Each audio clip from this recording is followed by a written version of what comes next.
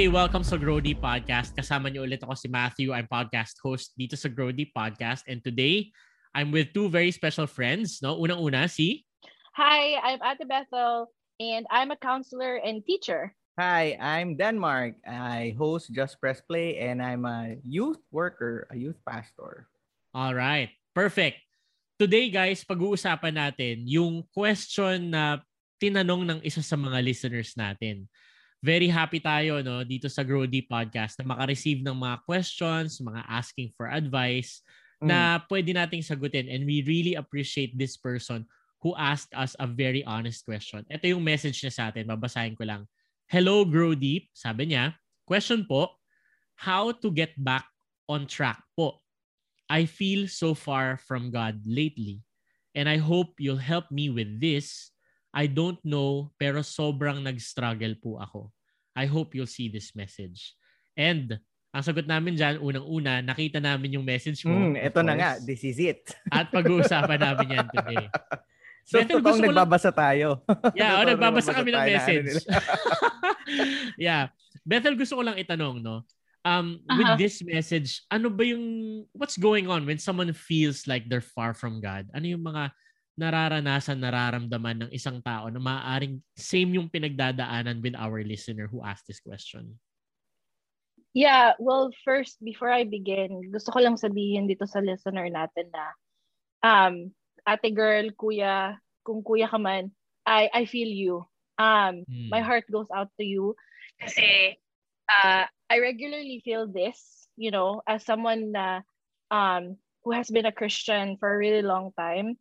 And lumaki sa Christian family. I'm in a seminary, just surrounded by really good Christians. And as a counselor, I just want you to know na you're not alone.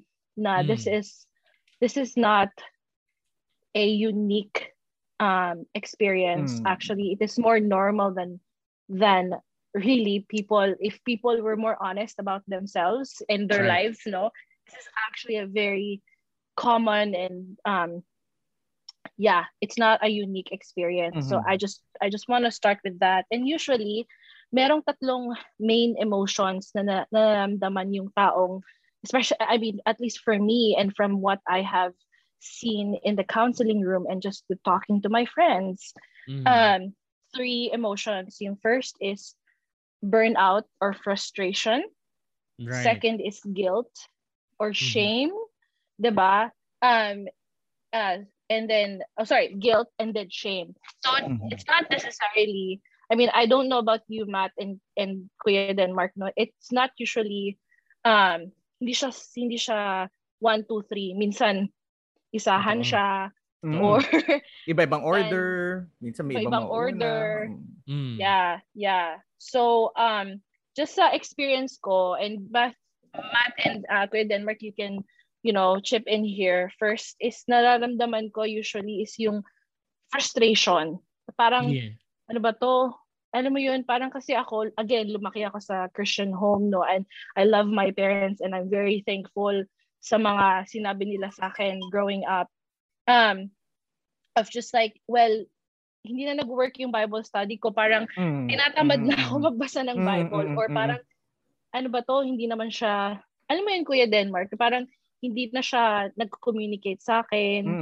Tapos, andun na yung frustration. Magsisip in na yung doubt. Na parang, okay pa ba ako kay God? Alam mo yun, Matt? Na parang, Matt, nagigets niyo ba ako? Nangyari din yan sa akin, And whenever I go through a period of experiencing far from God, nauuna din talaga tong burnout na na-notice ko siya.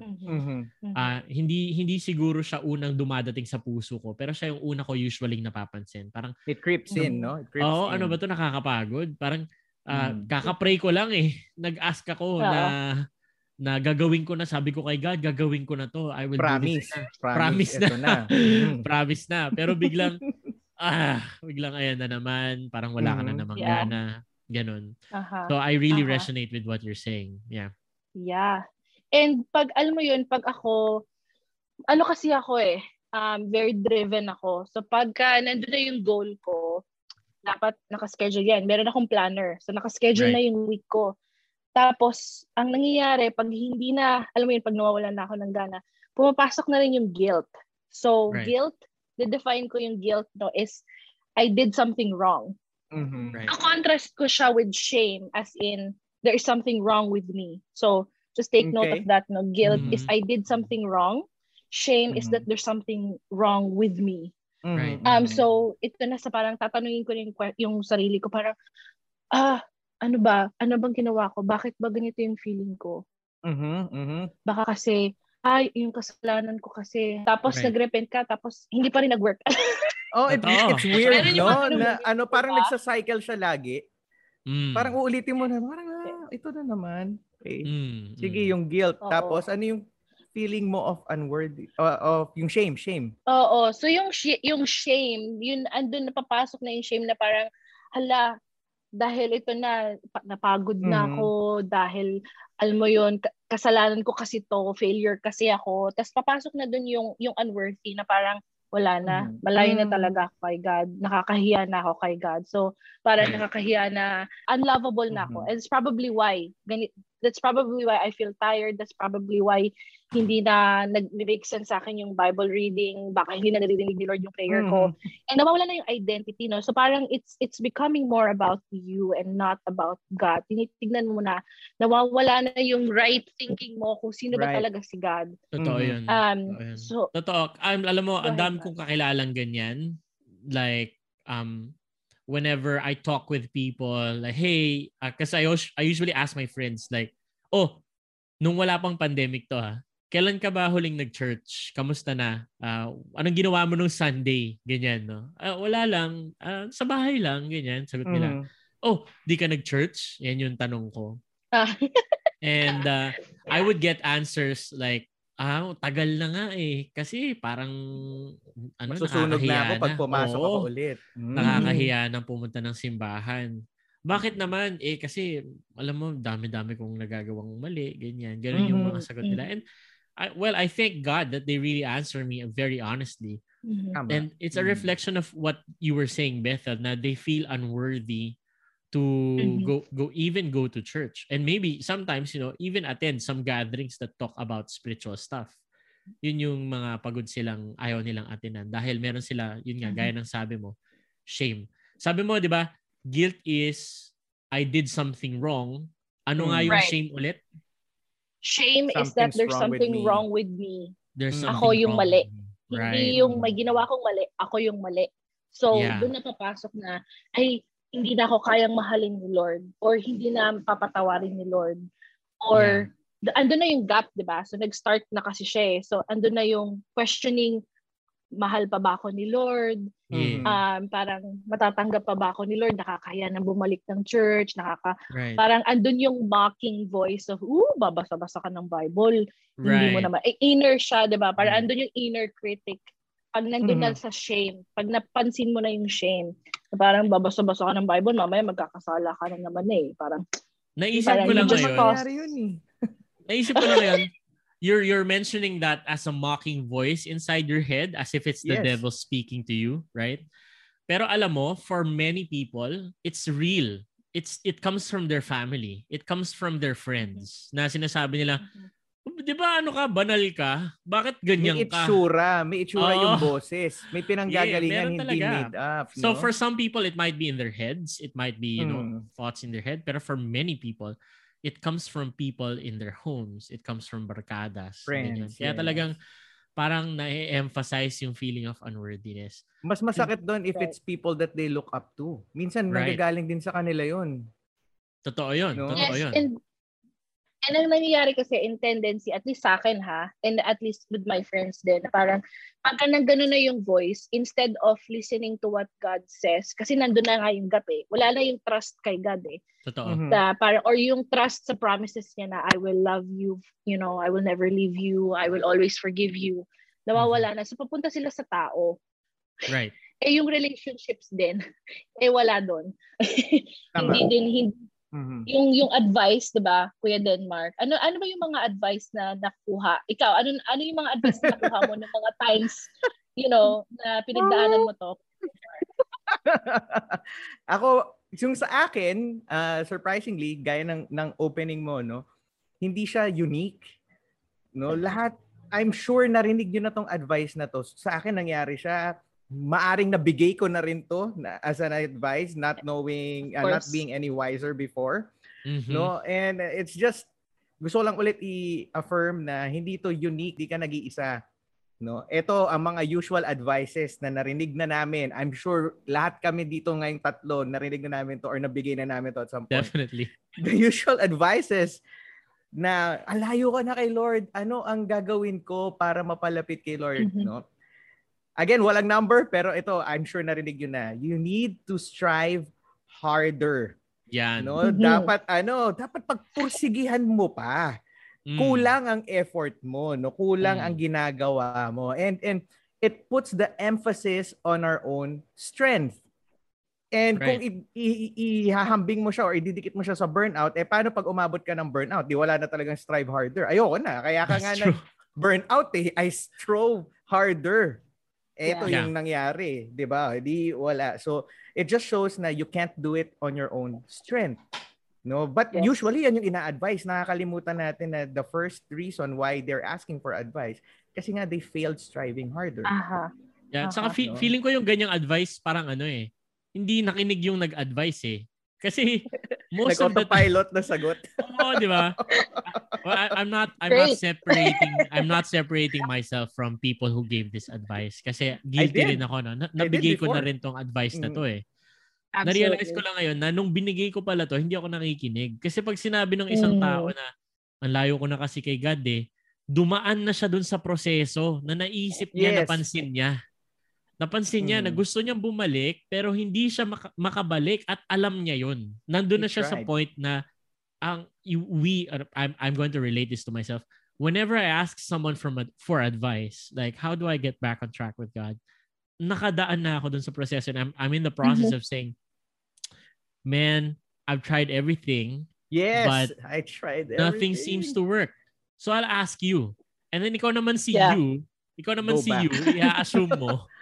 i-assume mo na hindi siya nagtatry, no? Oo. So medyo hindi talaga maganda yung ganong advice. So that's the first one, no? Striving harder, which is the reason why you're here in the first place. Number 2, I think si Bethel, dahil siya may pinaka malayo nang narating sa atin academically at ginagawa niya to lagi, no?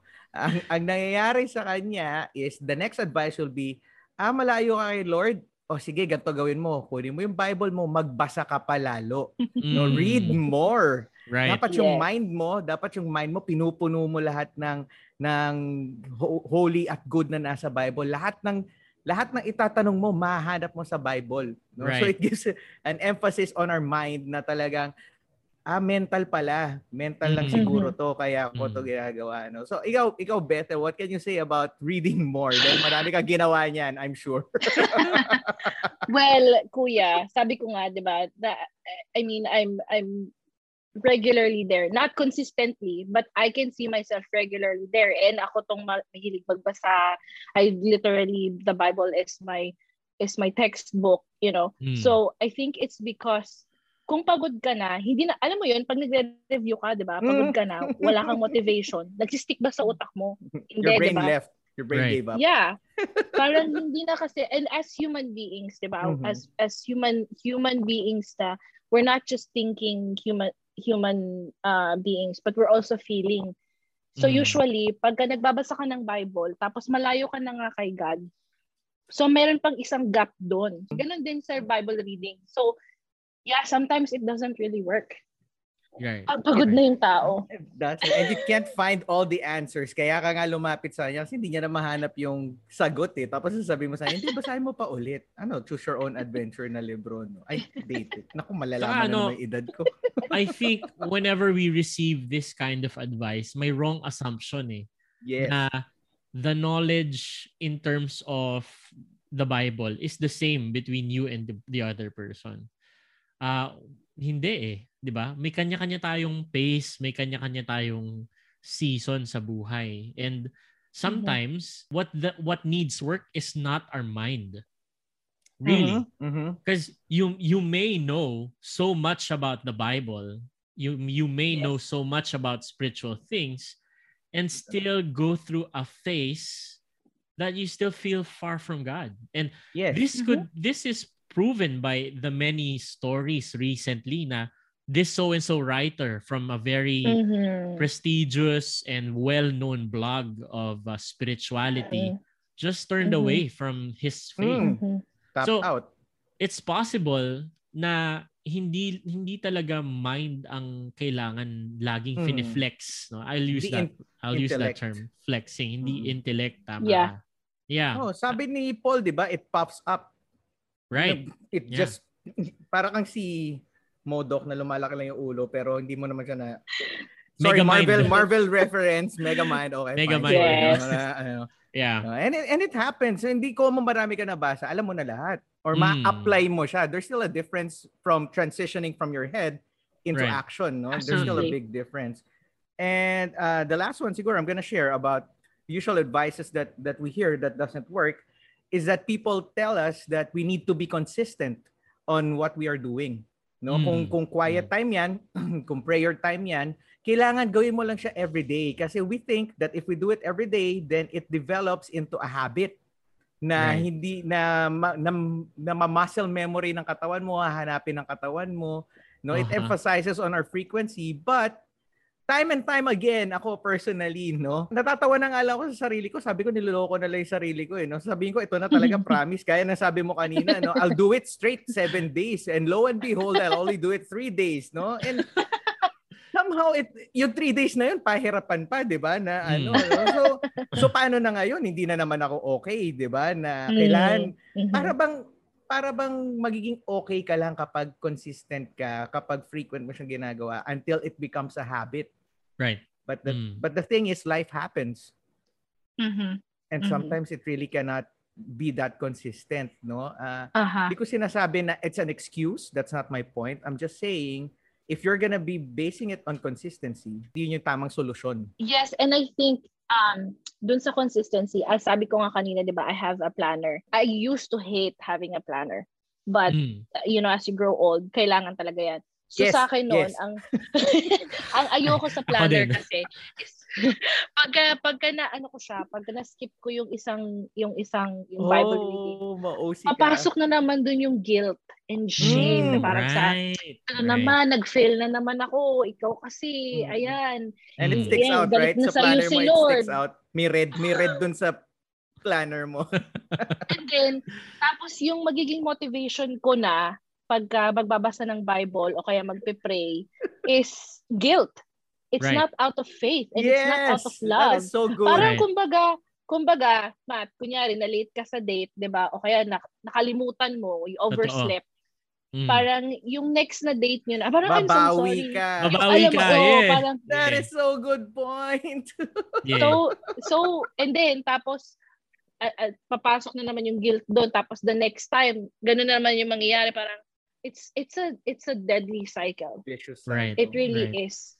It's so good that you pointed out and we came up, lumutang yung term na bawi, no? Kasi pakiramdam ko, that's one thing that almost everybody feels when they come to God. Alam mo yun? Na whether you come from a burnout season, whether you come from a guilt season or a shame season in your life, ang dating mo ngayon kay God is, oh Lord, andito na ako babawi na ako. Alam mo yun? And sobrang I mean, I would say that's the wrong motivation to approach God. It's the wrong push or drive. Ang nangyayari sa iyo diyan, no, para mong binibili yung amor ni God, yung love niya, no. Right, ang tawag doon, 'di ba? Let's use a term, no, transactional. Right. May bayad. So gagawin ko to para sa iyo, Lord, na magiging mabait ako, magiging consistent ako, magiging ganito ako para masiyahan ka. Right. No? So tama 'yung sabi ni Bethel, hindi siya galing sa because you love that person, that you're gonna do it out of your heart kasi mahal mo siya, na ginagawa mo to ng kusa, gusto mo siyang pasayahin. Hindi Ang nangyayari, please, huwag ka magalit sa akin, gagawin ko to para hindi mo ako parusahan at kung ano hingin ko sa iyo, ibigay mo sa akin. Parang gano'n, no? Lord, hindi ako nakapag-devotion kahapon. So, mamaya, 2. dalawa yung devotion na gagawin ko, yung kahapon at saka yung ngayon para Oh my gosh. umabot ka dyan. No, so it becomes transactional, and Matt was saying na hindi mali yung pagkaintindi natin, no? Kaya nangyayari yan kasi hindi tama yung pag-intindi natin kung sino si God.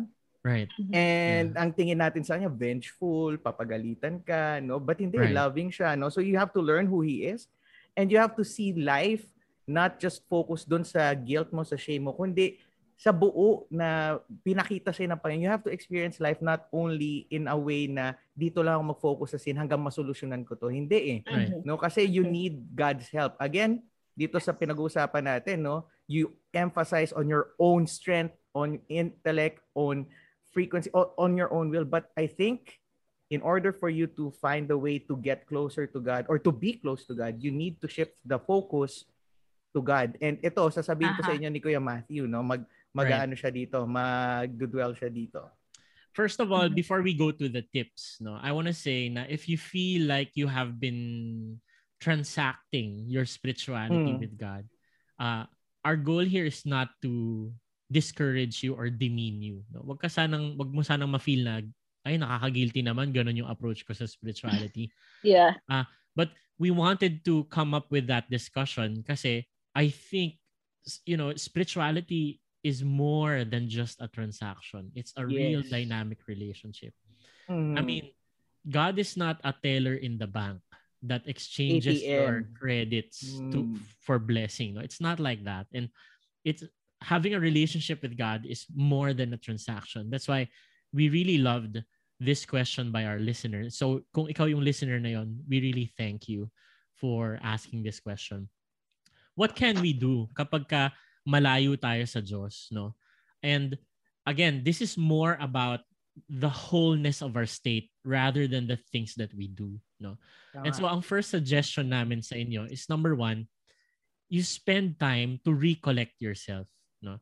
It's possible that when you're going through a phase that you feel far from God, it's because you haven't been approaching God with the whole of yourself. Ang nailalapit mo lang sa Panginoon ay aspeto, parts lang ng buhay mo, no? Kasi minsan lalapit ka kay Lord, pero yung puso mo pala ay wala talaga doon. Hindi mo dala yung puso mo. Kasi maaaring yung puso mo is mas nakafocus, let's say for example, sa isang romantic relationship, no? Okay. Nandun yung heart mo. Kumalat ka na doon, no? Nandun siya. So when you approach God, you come to God with just your body and not your heart, no? Because your heart is absent. Okay?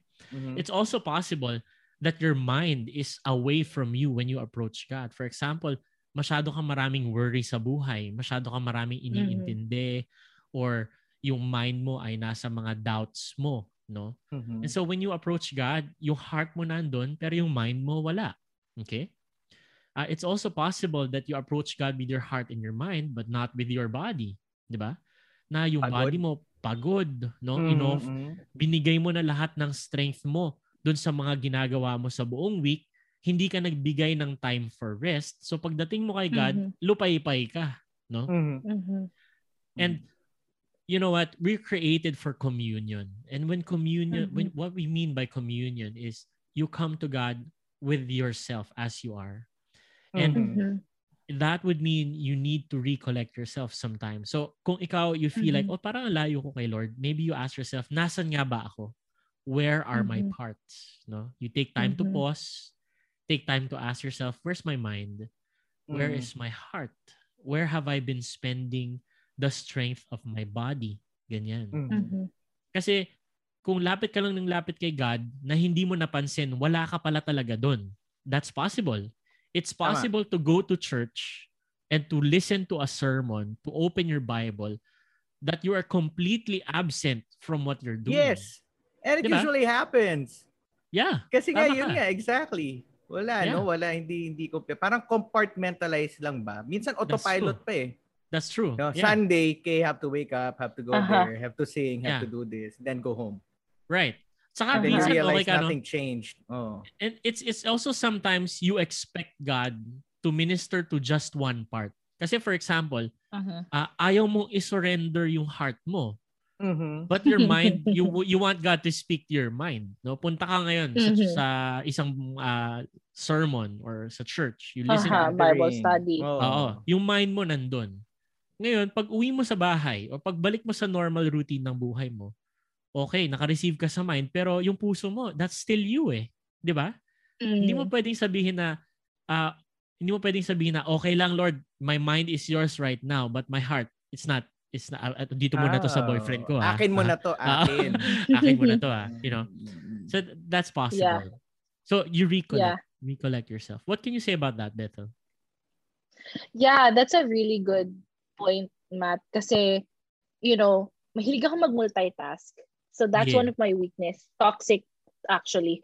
Very toxic. Parang nandun yung Bible, tapos my music, tapos nandun yung cellphone ko. Tapos, computer. Tapos, computer. Tapos, nandiyan yung iPad ko. Alam mo yun? So, parang kalat talaga. Not just figuratively, but literally. Right. So, very, very, so ako minsan talagang naglalakad lang ako. Yeah. Nag-iisip. Parang, alam mo yun? Pero ako kasi kausap eh. Doon ako nagre-recollect. Pag may kausap akong magaling makinig, yun yung recollection ko. Tawag ko dyan, soundboard eh. May sounding board kang binabatuhan, tapos bumabalik sa iyo yung Totoo.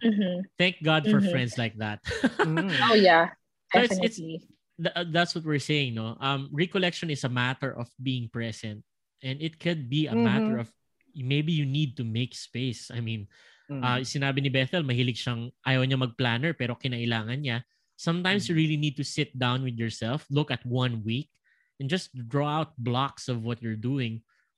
If you're realizing na ang sobrang busy ko pala, I'm not able to sit down and be present with God, then that's a problem you have to fix. You need to create space in order for you to recollect yourself. So that's the first one. Sige, Piden. Etong pandemic, blessing to eh. I don't know, hindi ko sinasabi blessing na may pandemic, no? But what I'm saying is, if you are sensitive enough to really understand what's going on and then you do what Matt was saying, ako na-realize ko sa pandemic, ang dami mo palang things that you can live without.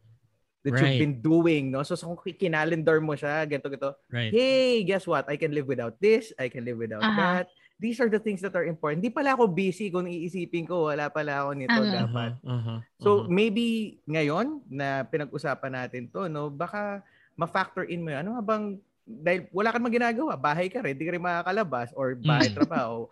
Maybe it's a good time that you sit down and just map it out and see what you can live without, and you'll be surprised.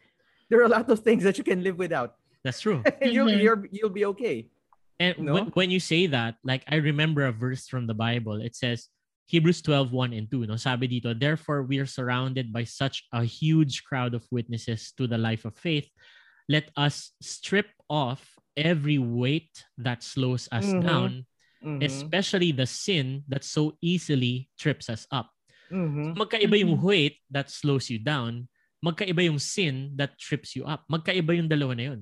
Sometimes you don't really have sin. You're okay. I mean, you're not committing moral mistakes, 'di ba? Pero may weight ka. Ano yung weight na yun? Wala ka eh. Nakalat mo eh. Masyado ka maraming worry. You're so filled with shame. And shame comes from, we'll get to that a little bit. But there are other things in your life that slow you down, and that's why you need to recollect yourself.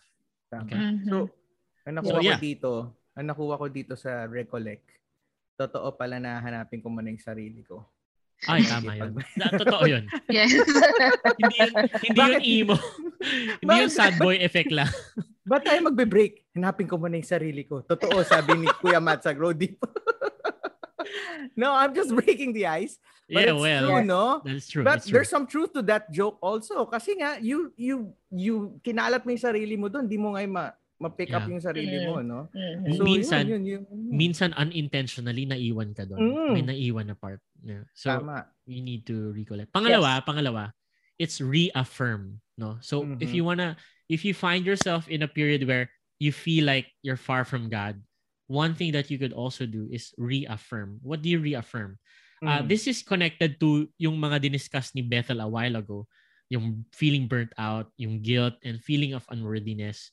Sometimes it comes from a wrong view of yourself, na you lose sight of your identity in God, maganda no, yan. in Christ.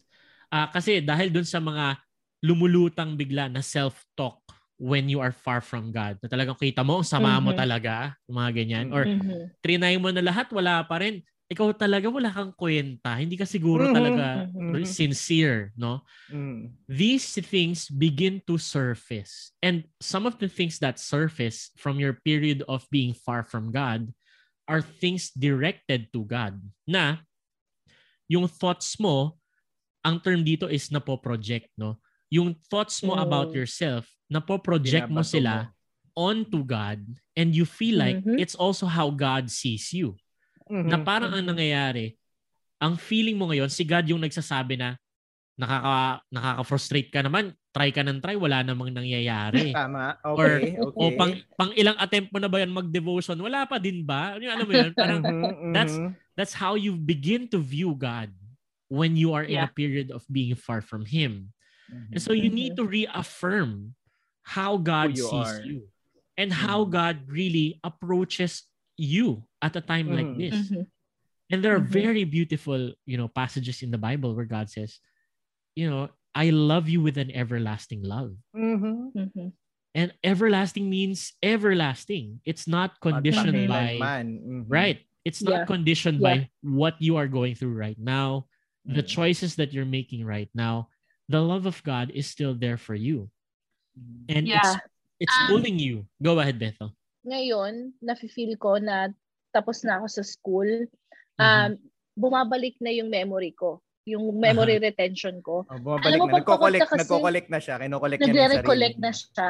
Alam mo yun, pag pagod ka kasi, makakalimutin ka. So, alam mo yun, alam na natin to about God. Alam na natin na He's loving and He's patient and He's kind. Pero pag pagod ka, brother or sister, makakalimutan mo yan. So, alam mo yun, maganda yung mga reminders and not necessarily reading or listening or it depends on you diba? So sa akin, again, sasabihin ko sa roommate ko, parang, can you remind me? Like, I'm forgetting. Can you remind me? Who is God again? And yung mga friends ko, literally, sasabihin ko sa kanila, makakalimutin ako. I'm a forgetful person. So, literally, sasabihin ko kunyari sa boss ko, sir, who is God again? Tapos, literally, sasabihin lang niya yun sa akin. So, reaffirming. Kasi minsan, yung self-talk nga natin, it doesn't help. Minsan, ibang boses talaga yun. Totoo. Na hindi talaga sa'yo. Eh, maganda yung sinabi ni Bethel na na with my roommate, with my boss. I think mamaya mako-connect to ni Kuya Matt, no, na maganda if you're gonna reaffirm who God is, no, maganda rin tingnan tama, no, kung sino ang tingin sa iyo ni Lord, 'di ba? Yung you are love, ikaw naman you are a workmanship of God, you are a masterpiece, no? And isa sa natutunan ko pag nagre-reaffirm ako, wala akong kinakausap at tinatanong ko kung who is God Wala akong ganon. What I do is silently I listen to my group, my community, on their testimony on how God is good.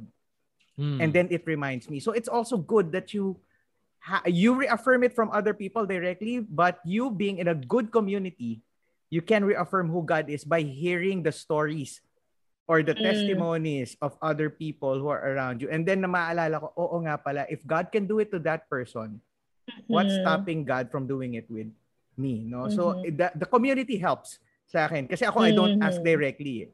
No, meron kasi ako naman, my way is I listen to their stories and who God is. So, community with that one. Sige, Kuya Matt.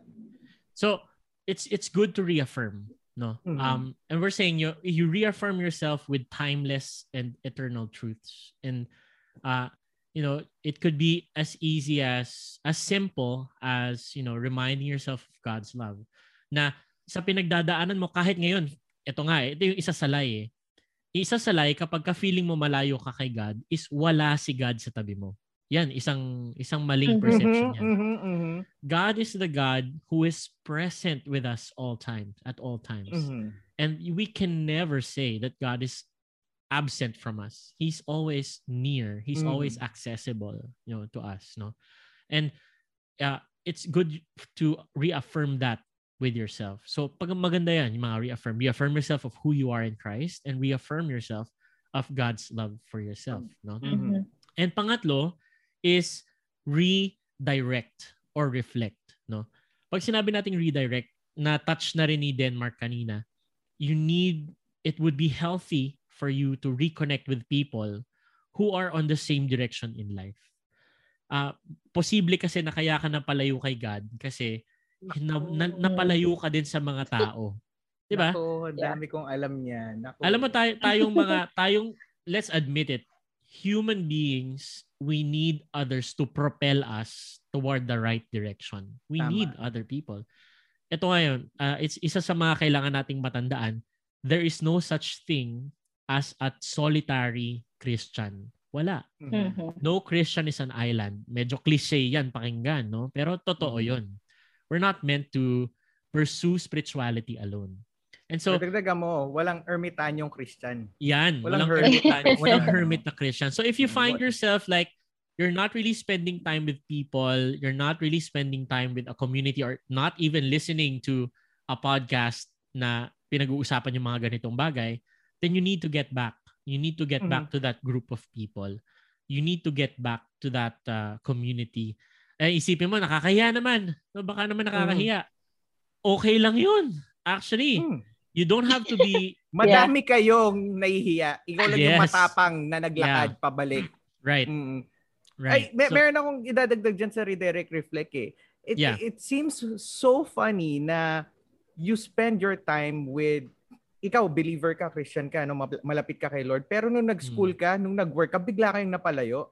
I think there's a direct connection with what you're saying. You're spending more time with people, I'm not saying the wrong people, with people who are not in the same walk with you, at least spiritually, that can help you be propelled. Kasi yan ang laging problema. If you listen to young people, they're gonna say, busy ako, nawala yung focus ko kay God, nag-focus ako sa school, nag-focus ako sa work. I think it's the community that you are surrounding yourself with. I think may responsibility ka din, at least for yourself, to really go and surround yourself actively with people who are going to help you. Ito yung pinag-usapan natin last episode, no? People you trust that will propel you to the right direction.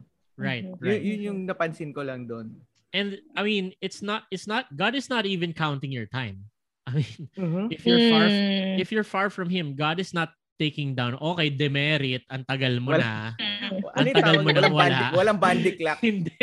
Walang bandik clock. Hindi gano'n ang Diyos, no? Actually, you will find some people, I've been far from God, like maybe 2 years.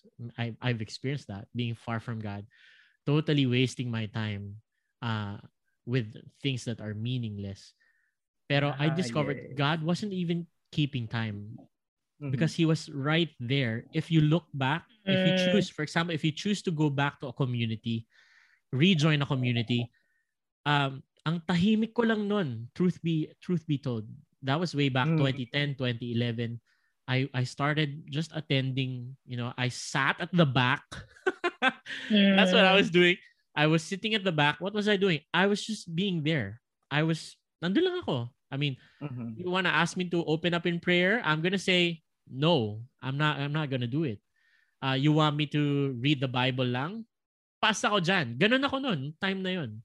And looking back, I may be too hard on myself during that time. Nasasabihin ko, sabi mag-pray daw ako pero di ako nag-pray. Grabe naman. No? Pero pag binabalikan ko yung panahon na yun, God was right there with me. He wasn't even keeping time. He was so patient lang siya. Patient. And if I look back, I needed that season of my life. I needed it. And I realized na it wasn't that God was absent. I was absent. Ako yung wala. Si God nandun. And God was protecting me from other stuff that could have happened. That's a good point. Oh, that's a very good point. Some more serious things could have happened, but they didn't. And that's God being there, protecting you. Hindi natin napapansin yan. Totoo. When I was in the moment, ang feeling ko lang palagi is ang layo ko, ang sama ko na, ganito, ganyan, no? Pero pagka nagstay ka lang, no? Pag nag-redirect ka ng buhay mo at talagang nag-make space ka and you begin to reflect, no?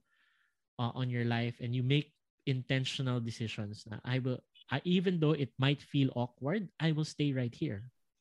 Because it matters that you make yourself available for God's working in your life. Ganun. So, ultimately, one of the things that I really want you to remember if you're a listener in the Grow Deep podcast, sabi ng Hebrews 12:2, we do this by keeping our eyes not on ourselves, but on Jesus. Hebrews 12:2, the champion who initiates and perfects our faith. That's what you want to leave with you here in this episode. If you find yourself na ang layo mo kay Lord, no, remember this. It's not about your own strength. It's not about your own capacity of intellect. It's not about how often you do it. Dahil ang sabi, ang promise, no, Jesus is the one who initiates and the one who perfects. Okay? Siya lahat. Wala kang input eh. Right, no? And what do you do? What do you do? You participate in what God is trying to do in your life. That's it. That's your role. You're not gonna be the one giving the effort. It's not about how much you do. It's not about 90%. Alam mo yun? 100% effort from me is equal to 100% effectiveness in my spirituality. Hindi ganun. Yeah. It just reminded me of a song, my favorite song. It's called He Will Hold Me Fast. And kasi ako nga, go-getter ako eh. So parang kung may gusto ako, kukunin ko yan. So kung gusto ko si God, kakapit ako sa Kanya. But the reality is, yung kapit ko is very slippery. So andun yung, ano mangyayari sa akin nag-slip ako? Well, I'm safe because God is, His grip on me is stronger than my grip. And praise God that is permanent. Right? Kahit mag-let go ako, God is still holding on to me. And just that song saying that my faith is weak, but God's grip is strong. That's and right. He will never let me go. That's right. What a beautiful thing to remember. And guys, I think we had a very healthy discussion on this episode. And to our listener who sent this question, maraming salamat. Yeah, if you're listening to us and you just realized maybe you needed this talk and maybe you need someone to bounce off your thoughts with, someone to listen to, and someone to give you advice, huwag kang mag-hesitate na mag-message dito sa amin sa Grow Deep Podcast. Mahanap po kami sa Instagram at saka sa Facebook, no? It's growdeep.podcast and you may message us. At the same time, kung meron kang tanong, meron kang gustong ihingi ng advice, pwede ka ring mag-message sa amin. Kung gusto mo naman na anonymous ka, pumunta ka lang sa Facebook page namin. Meron kaming Slido na ginawa para nang sa ganun, makapagtanong kayo ng questions anonymously. It would be very easy for you, no? Just go to slido.com. That's SLIDO.com, and you have to enter a code which would direct your question to us. The code is 688062. So go to slido.com and enter the code 688062 and you will be able to type your questions there. Maraming salamat na nakinig ka sa episode namin, no? And we hope that this really encourages you to pursue your relationship with God. And don't worry about it. If you feel you're struggling, kami rin, dumadaan din kami dyan. And we're just so happy to have a conversation with you in this podcast. So maraming salamat. Nakinig ka. If you're driving, working, having coffee, or just chilling, you're welcome in this podcast. So thank you ulit. And we hope to see you in our next episode. Bye-bye. Thank you for listening to the podcast. We hope that you were blessed with this episode. Kung gusto mo pang makarinig ng ibang episodes from the Grow Deep Podcast, sundan mo lang kami sa Facebook, The Grow Deep Podcast on Facebook, and sa Instagram, it's growdeep.podcast on Instagram. This podcast is available on Spotify and Apple iTunes. So kung hindi mo pa kami na-follow, sana i-follow mo na kami. See you in the next episode. God bless!